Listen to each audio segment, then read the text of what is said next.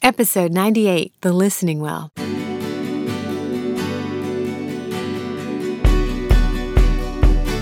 Welcome to The Listening Well, engaging you, the reflective woman, in soul care, spirituality, and social spaces through the grid of God's grace.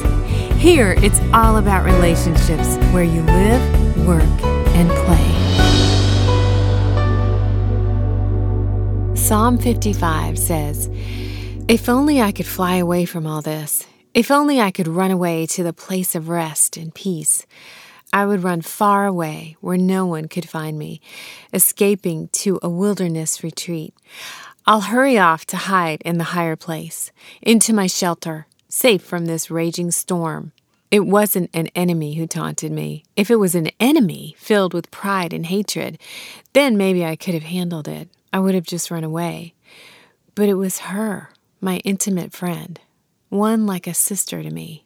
It was you, my advisor, the companion that I walked with and worked with.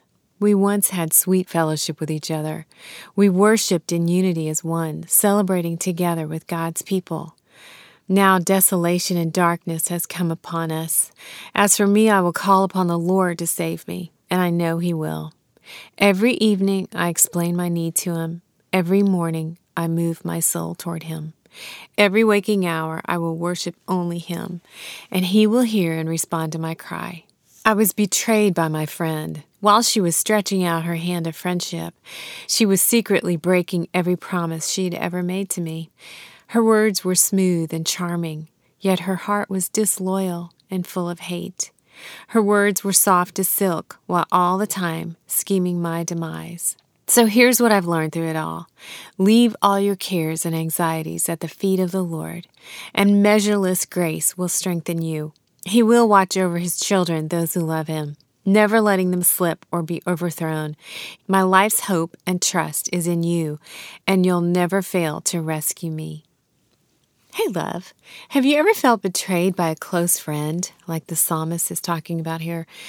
Nothing gets to us more as women as relational pain. I think it's a safe generalization to make.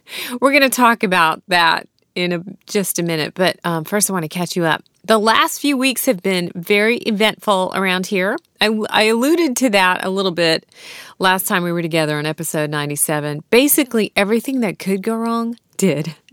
Have you ever had one of those months? Hopefully not. Hopefully your transition into the new year or the new decade was smoother than mine, I hope.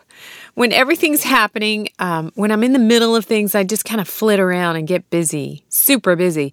I guess that's the fight or flight response in me, or freeze. I do that sometimes too.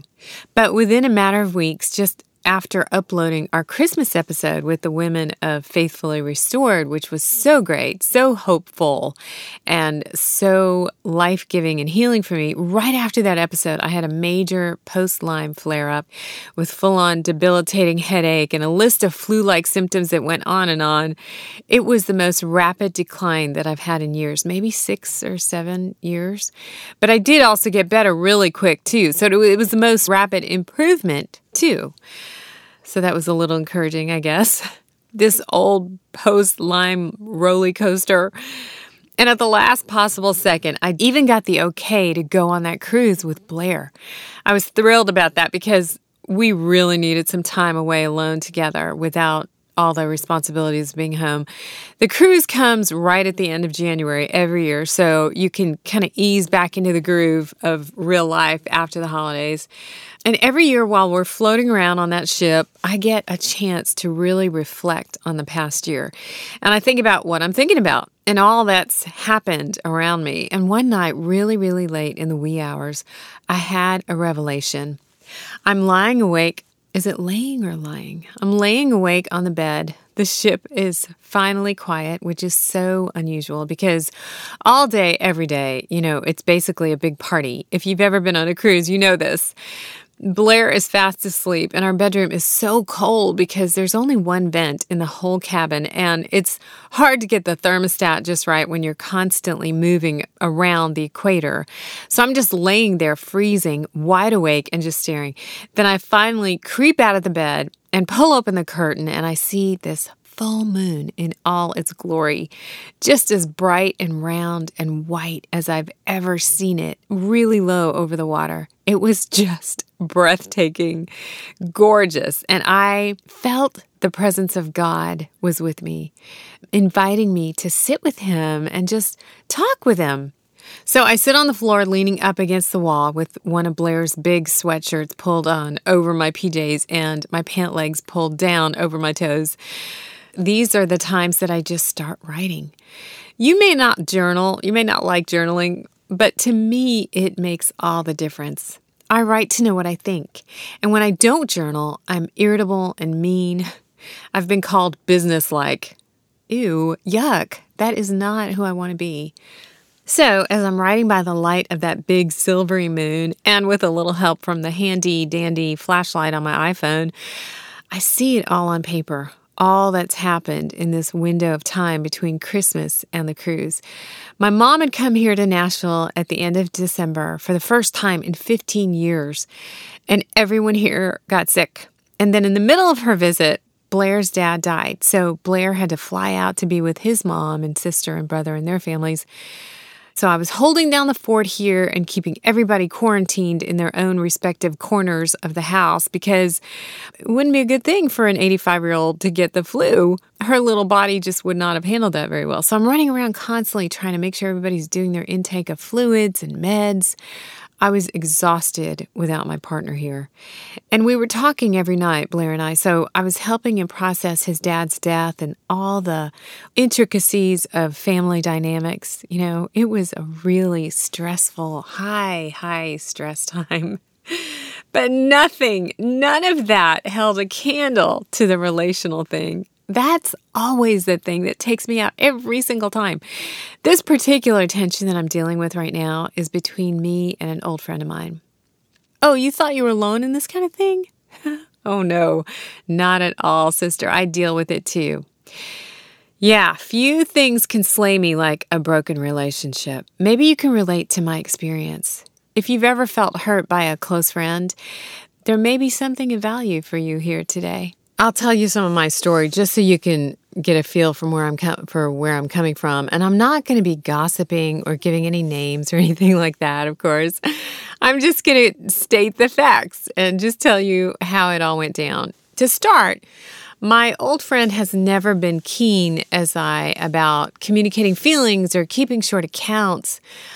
She would joke a lot that I was making a big deal out of nothing, but it wasn't ever nothing. It was never nothing. Because all this resentment had been building for years and came spewing out of her like a volcano later. For me, as a recovering codependent, it was the perfect storm. All the factors were just right. We were really tight for several years, and I saw her just about every day. She was like the sister I never had, and we did seem to get along. For the most part. At least I think we did, at least at first. The fact that I've run into this woman this many times over the last few years is really remarkable. So working from the premise that God is good, I can go, okay, if God is good, then I can deduce that His plan is good too. I have to believe there's a reason for all this. I would not be running into my friend like this if God didn't have something good in mind. Nashville is not a small town. He's working this out for His glory and my good and for my friend's good. He's not just working on me, He's working on her too. So maybe He's allowing us to cross paths so that she can realize the bitterness that she's had buried all this time. The Spirit may be bringing it to the forefront for her so it can't be denied and stuffed down anymore. I mean, I could see the bitterness in her eyes. Anyone can. And I'm not judging that. I was a bitter woman myself for the first half of my life. I've told you that. And the Father just loves us too much to let us keep pressing it down where it festers and grows and eats at our own bones. So maybe it's taking this for her to realize that it's there in the first place. And then maybe she'll go see somebody in her church, or maybe she'll go see a counselor or join a Celebrate Recovery group or something. And my job is not to run and fix it, but to pray. So I pray healing for her. It's much harder to live this way than to fix things, but I know it's right. So while it's not fun at all, I'm hoping and praying that His will is done. And in the end, I trust Him. It's more about her than me. So when I take things less personally, it's much easier for God to move through me with grace, for God's grace to flow through me. And I'll add to that, there have been lots of times where I've gone to my counselor or my Celebrate Recovery small group and asked them, what do I need to look at here? What is my part? What do I need to repent of? So that's a real important piece too. And what about you, my friend? What is your friendship story? I've told you mine. Now you tell me yours. Have you been through a major divorce like I'm describing here? How are you handling it?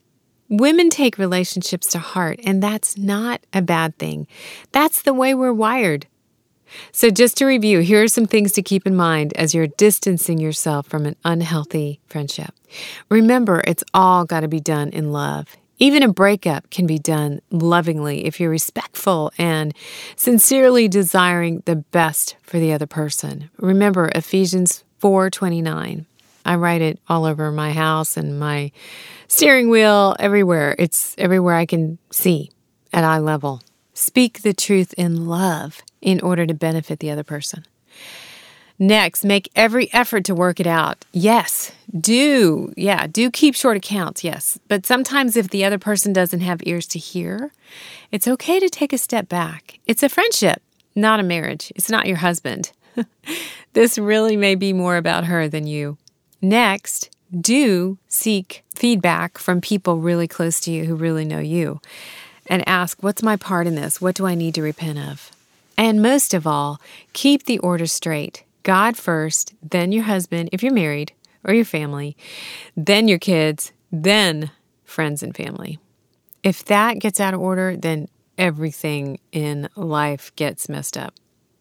If you're interested in talking more about how to cultivate healthy friendships or how to break up with an unhealthy one, please email me and let me know what questions you have. I'll address them here, and if you want some coaching around it, we can schedule a free inquiry call to see if your experience might be coaching material.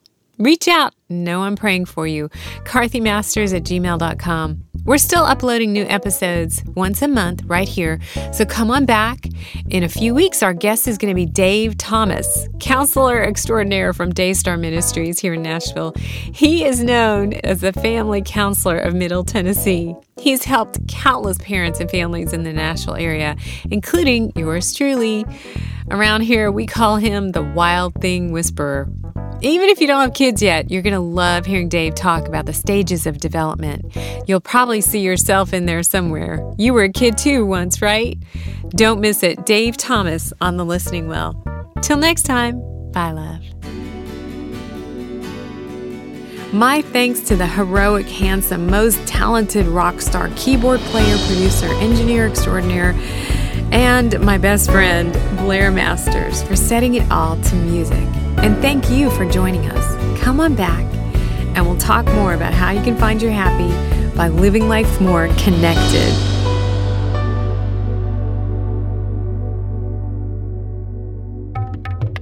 Okay, someone just walked in. I'm going to have to start again.